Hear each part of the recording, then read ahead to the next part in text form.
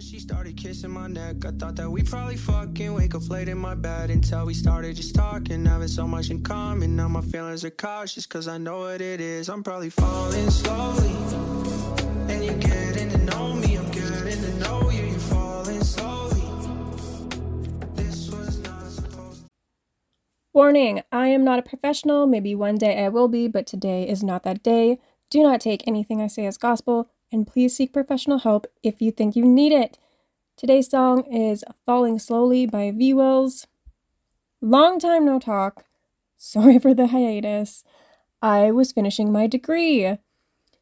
Yeah, your girl finally finished her frickin' degree. What a long time coming. So officially, I have a very expensive piece of paper that says I have a psychology degree and a sociology minor. Go me. So today we are going to dive into traumatic brain injuries, or TBIs, and we're going to talk about a particular disease that comes from repeated TBIs and just how common it is in sports. And then we're going to talk about Aaron Hernandez, and that all kind of ties in together. If you've seen the docuseries on Netflix under his name, you'll know a little bit about that, so let's go. So what is a TBI?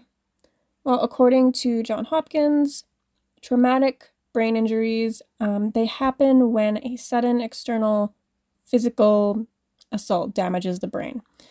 It's one of the most common causes of disability and death in adults. TBI is actually an umbrella term that describes many different injuries that happen to the brain. So things like concussions or trauma of some kind, or even as far as being shot in the head. There are two different ways that the brain can be damaged. It can be focal, which is confined to one area of the brain, or diffuse, which happens in many areas of the brain, more than one area of the brain. And the severity of a brain injury can range from something like a mild concussion to a severe injury that can result in coma or death. So there's a couple different types of TBI. The first one is called closed brain injury, and this happens when there is a non-penetrating injury to the brain, so there's no break in the skull. And a closed brain injury is caused by a rapid forward or backward movement, and it shakes the brain inside the skull, and that results in bruising and tearing of brain tissue and the blood vessels. Closed brain injuries are usually caused by car accidents, falls, and in sports. I'm not sure if anyone has heard of shaken baby syndrome, but this is another type of closed brain injury. So shaking a baby also essentially rattles the brain around, and it can kill a baby. And then the second type is penetrating brain injuries. So that's open head injuries that happen when there is a break in the skull. So when a bullet pierces the brain, for example. So what happens after the brain injury? So some brain injuries are pretty mild and symptoms disappear over time with proper medical attention, and others are more severe and they can result in permanent disability or death. But the long-term or permanent results of a brain injury, it might result in a lifelong rehabilitation. So you're basically dealing with the symptoms forever. So there's a lot of different effects across the body that happen because of TBIs. So some of the cognitive deficits are things like coma, confusion, memory problems, and amnesia, so just not remembering, and problems with judgment. There's also motor deficits, so things like paralysis, difficulties balancing, tremors, and so on. And then there's sensory changes, so problems with your eyesight, like double vision or blurred vision, smell changes, hearing can change. And there's communication and language issues. So some people find it difficult to read or write or speak properly. And there's regulatory issues. So trying to regulate things that go on in your body. So these things can include things like fatigue, sleep patterns, loss of bladder or bowel control. And then lastly, there's psychiatric issues, which we're going to get into a lot more in this episode. But these kinds of things include decreased motivation, irritability, aggression, inappropriate sexual behavior, just to name a few. And actually, as a little side quest here, the inappropriate sexual behavior. I went to elementary school with a boy who ended up being hit by a car when he was riding his bike, and he ended up with an awful brain injury. And one of his main symptoms was very inappropriate sexual behavior. Like, he essentially assaulted multiple people, and it was a regular thing for him. And it was a result of this brain injury that he got when he was in that accident, because he wasn't like that before, but that was just something that became very, very apparent after his brain changed. So, having gone through all of those symptoms, there is a ton of issues that can arise from concussions or continuous concussions or other brain traumas. And our brains are kind of like our drivers, right? So, imagine knocking out the person driving your car or impairing them in some way. They definitely won't be able to operate the car very well, or at the very least, operate it the same way that they normally would. So something that can arise, but it's not a guarantee, is something called CTE, which is chronic traumatic encephalopathy. According to the Mayo Clinic, CTE is the term that's used to describe brain degeneration, which they think is caused by repeated head traumas. CTE is a diagnosis that can only be made at autopsy by studying sections of the brain, so no one knows that they have this until they're already passed away. So we're going to go over some of the symptoms of CTE, and a lot of these cross over with the other symptoms from before that go along with concussions and other brain injuries, but I mean, it makes sense. But some of the cognitive impairments are difficulty thinking, memory loss, problems with planning, organizing, or carrying out tasks. This is basically all the things that encompass executive function.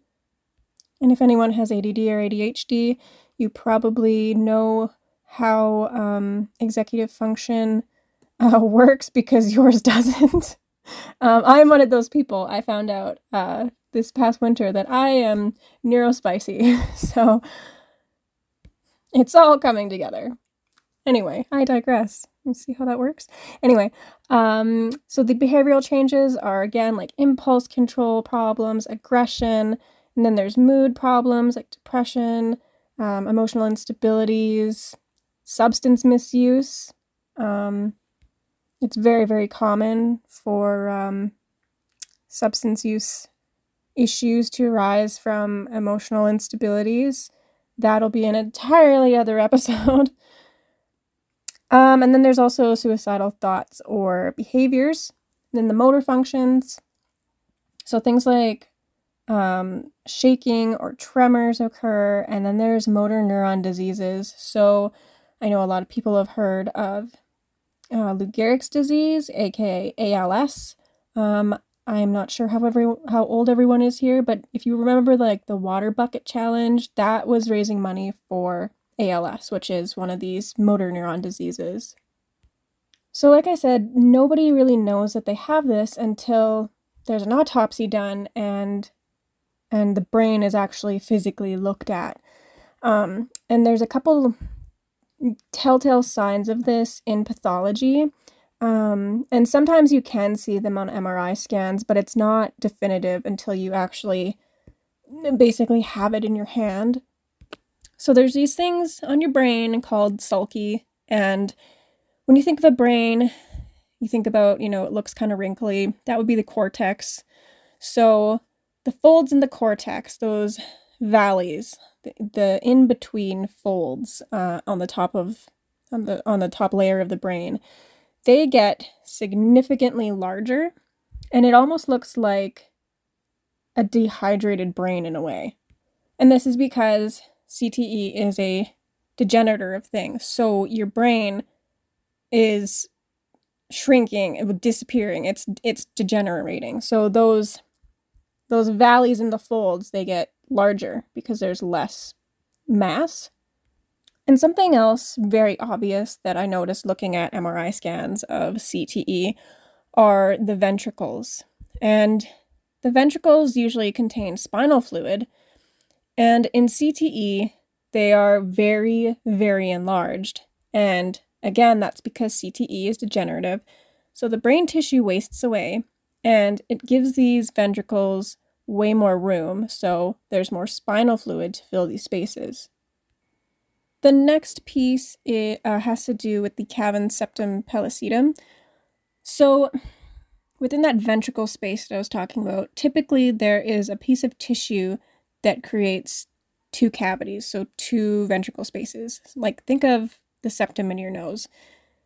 But when someone experiences brain trauma, that septum tears when there's sudden changes in spinal fluid pressure, like there is in things like concussions.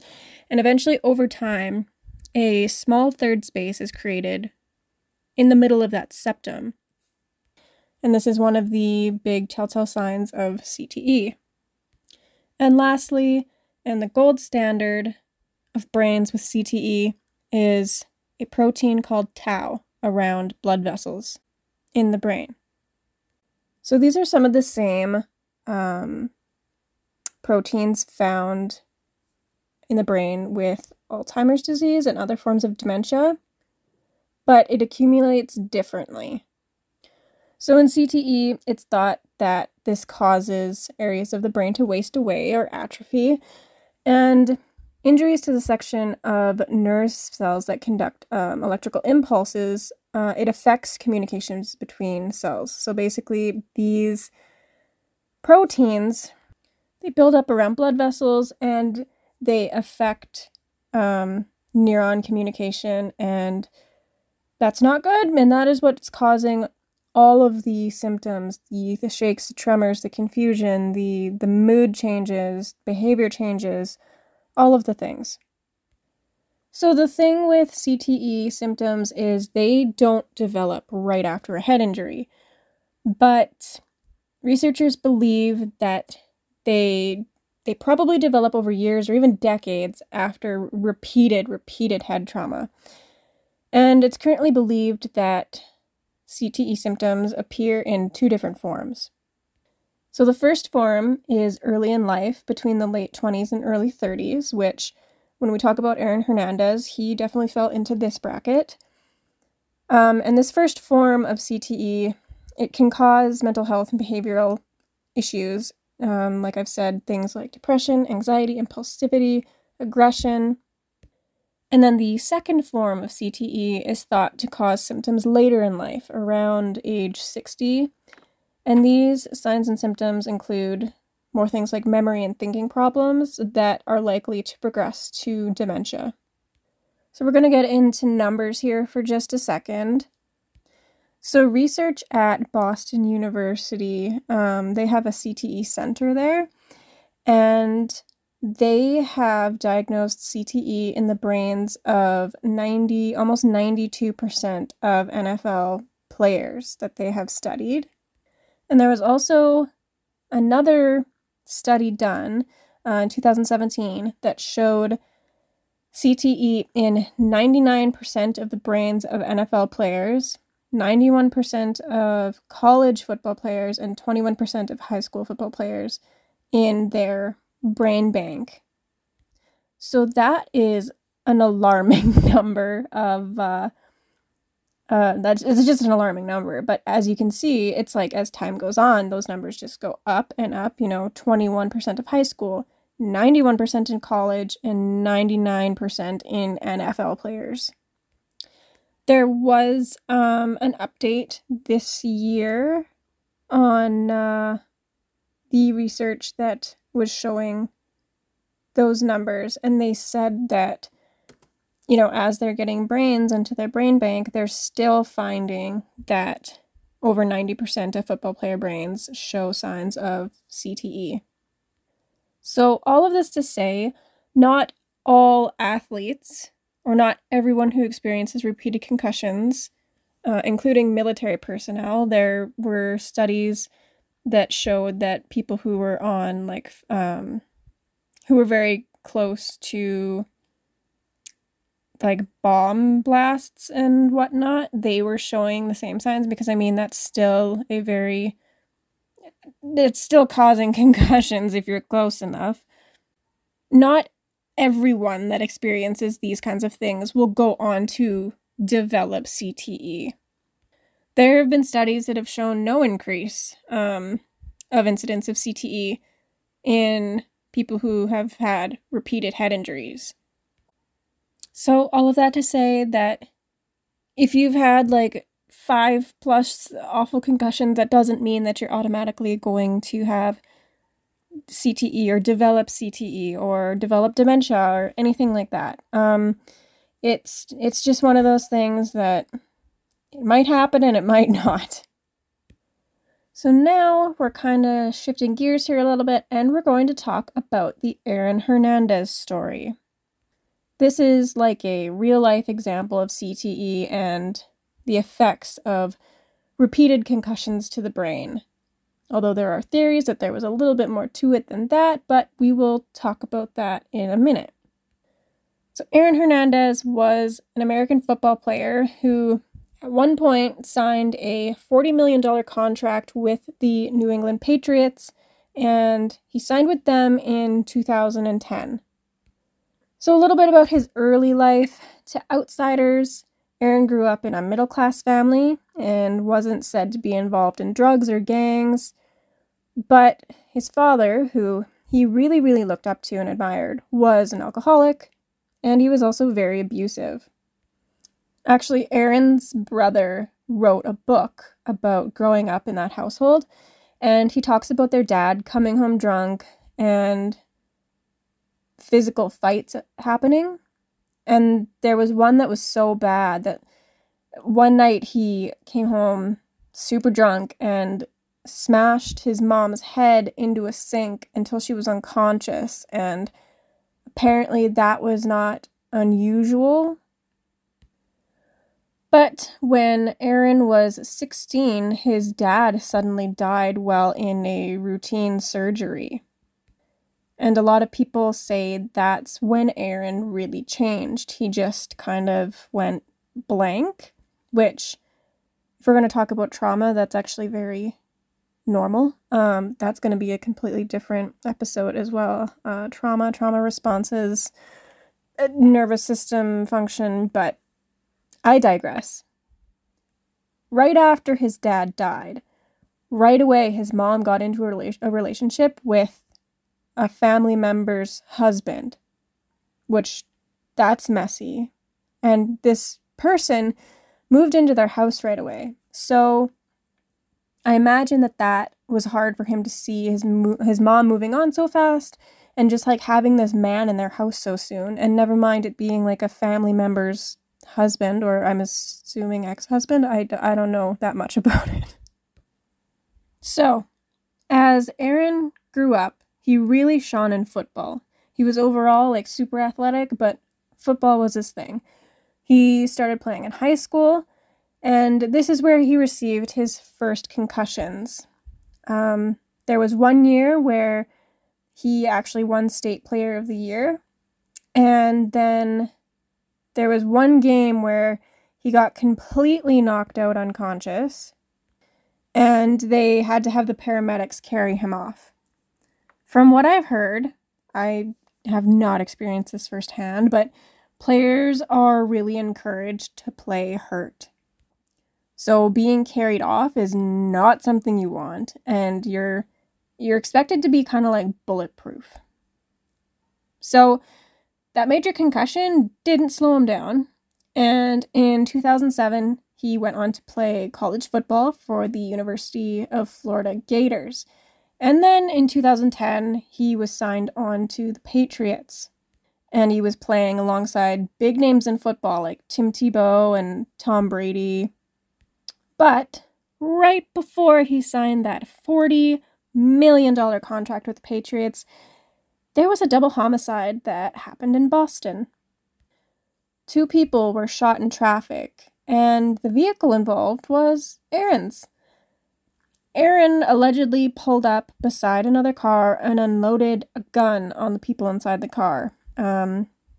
Allegedly, they had spilled a drink on him in a club, and he followed them out of the club, and that's what happened. So he had a pretty rank temper. He was impulsive, violent, and in this particular incident, his aunt actually helped him try to cover it up, and she kept his car in her garage for a long time, and eventually she ended up doing time for that later.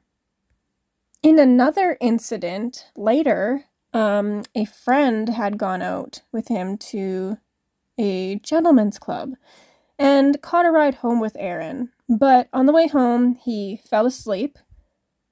And when he woke up, Aaron was pointing a gun in his face and just pulled the trigger.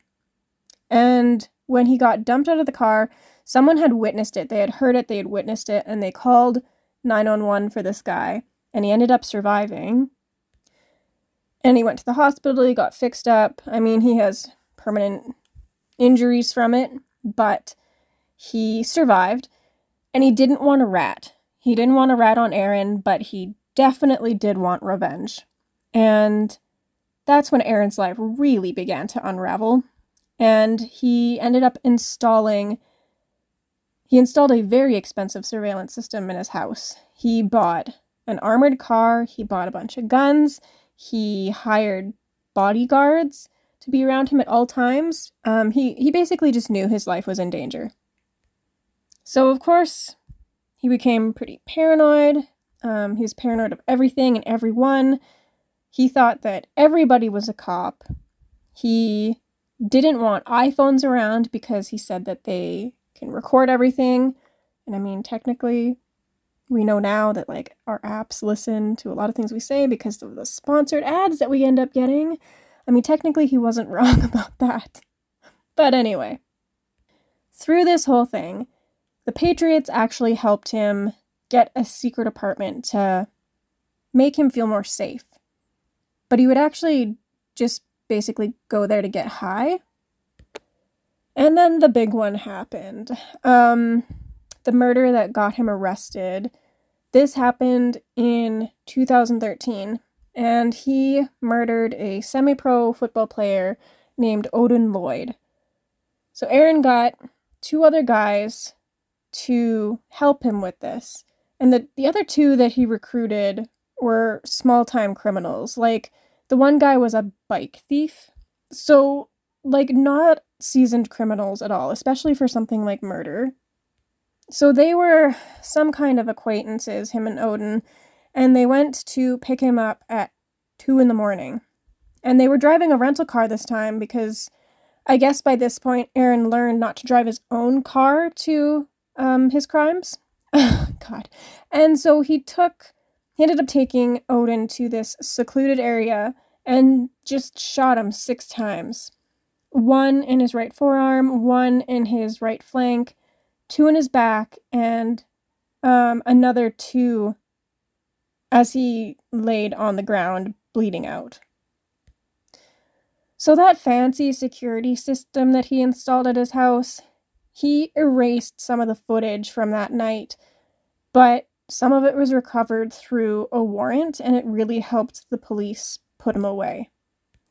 So it wasn't that long after that he did get arrested, and as soon as the police arrested him, the Patriots dropped him.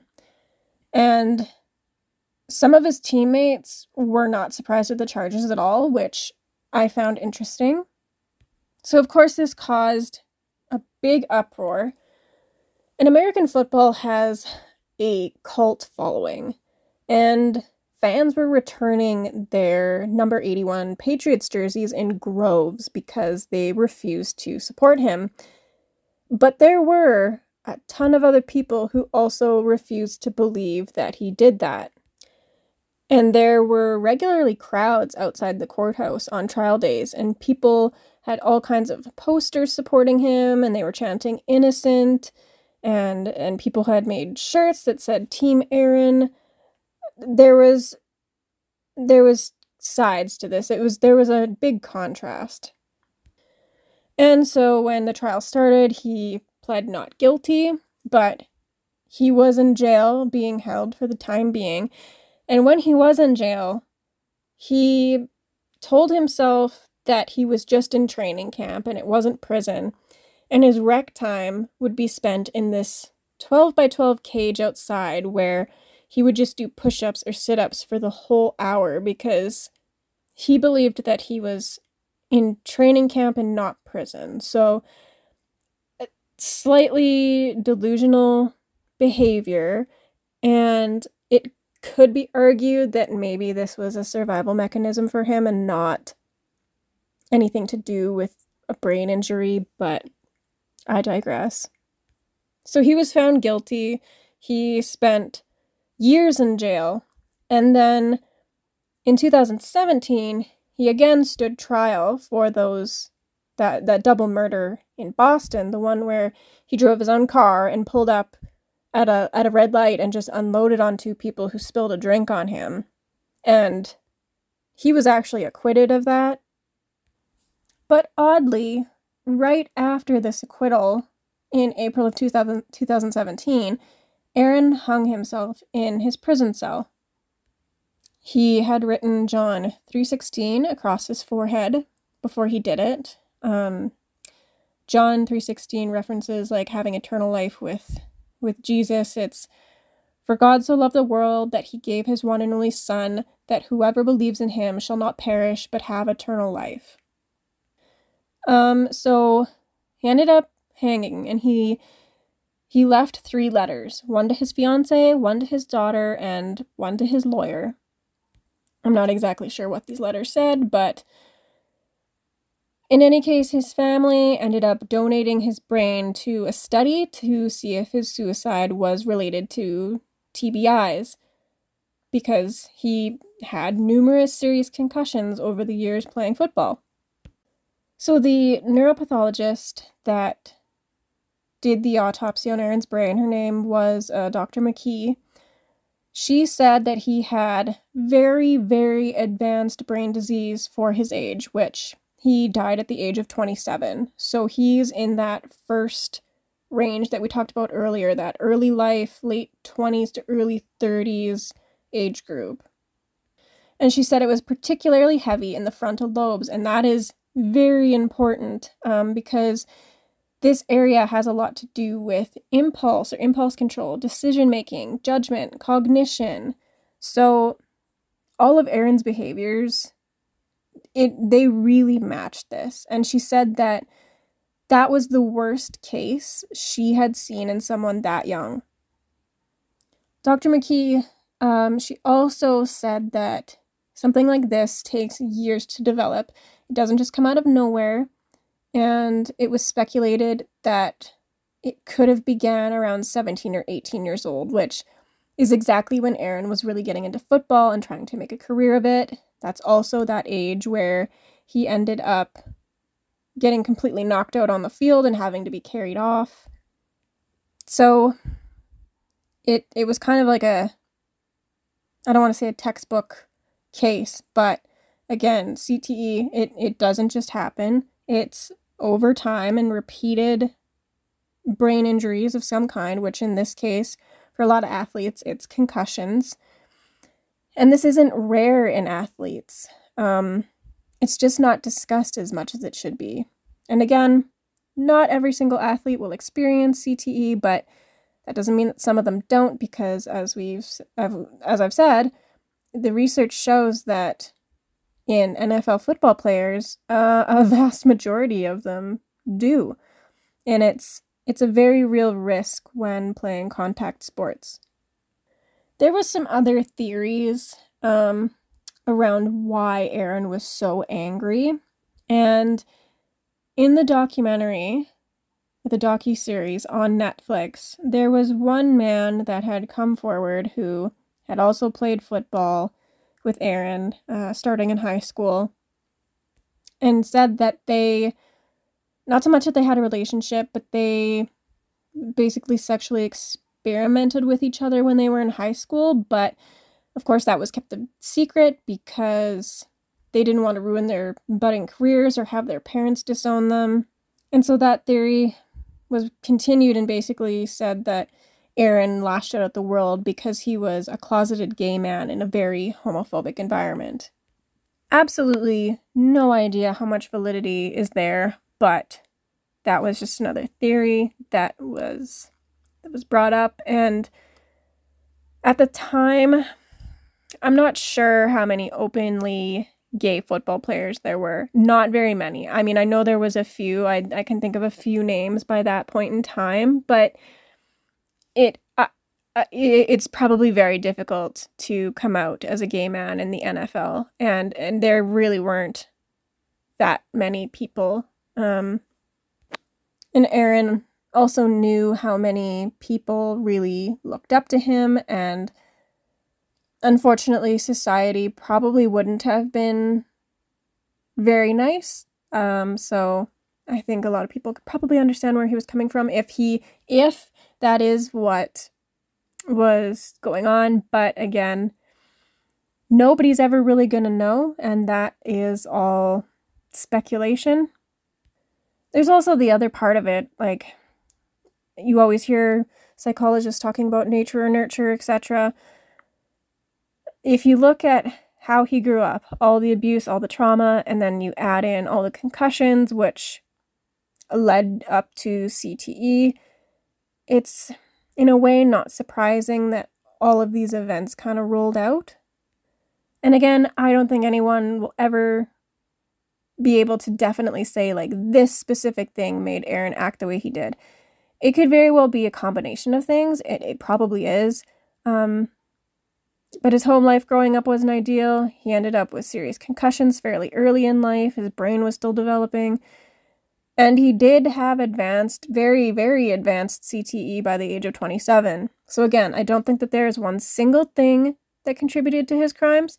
It can be a little bit of everything. So that is the Aaron Hernandez story, and a little bit about traumatic brain injuries and how serious they can be. If you're not, I encourage you to follow my Instagram account at Firefly Psychology. That is all one word. This episode was voted on in the polls that I post, and it was literally unanimous. No one voted for anything else. So that is what you got. So head on over there to participate and vote on what you want to hear. So I'm going to end this podcast by quoting the wise words of one of my favorite humans, Selena Myers, aka Selena Spooky Boo. If anyone listens to her, she has a podcast called The Haunted Estate. She is all over every social media platform you could imagine, and she's hilarious. I think a lot of people probably know her from TikTok as like the sleepwalking girl, but she does all kinds of stuff. But at the end of her podcasts, she always says, don't make permanent decisions based on temporary feelings. And I love that saying. So don't make permanent decisions based on temporary feelings. So have a great day and take care of your brains. Once she started kissing my neck, I thought that we probably fucking wake up late in my bed until we started just talking, having so much in common. Now my feelings are cautious, cause I know what it is. I'm probably falling slowly.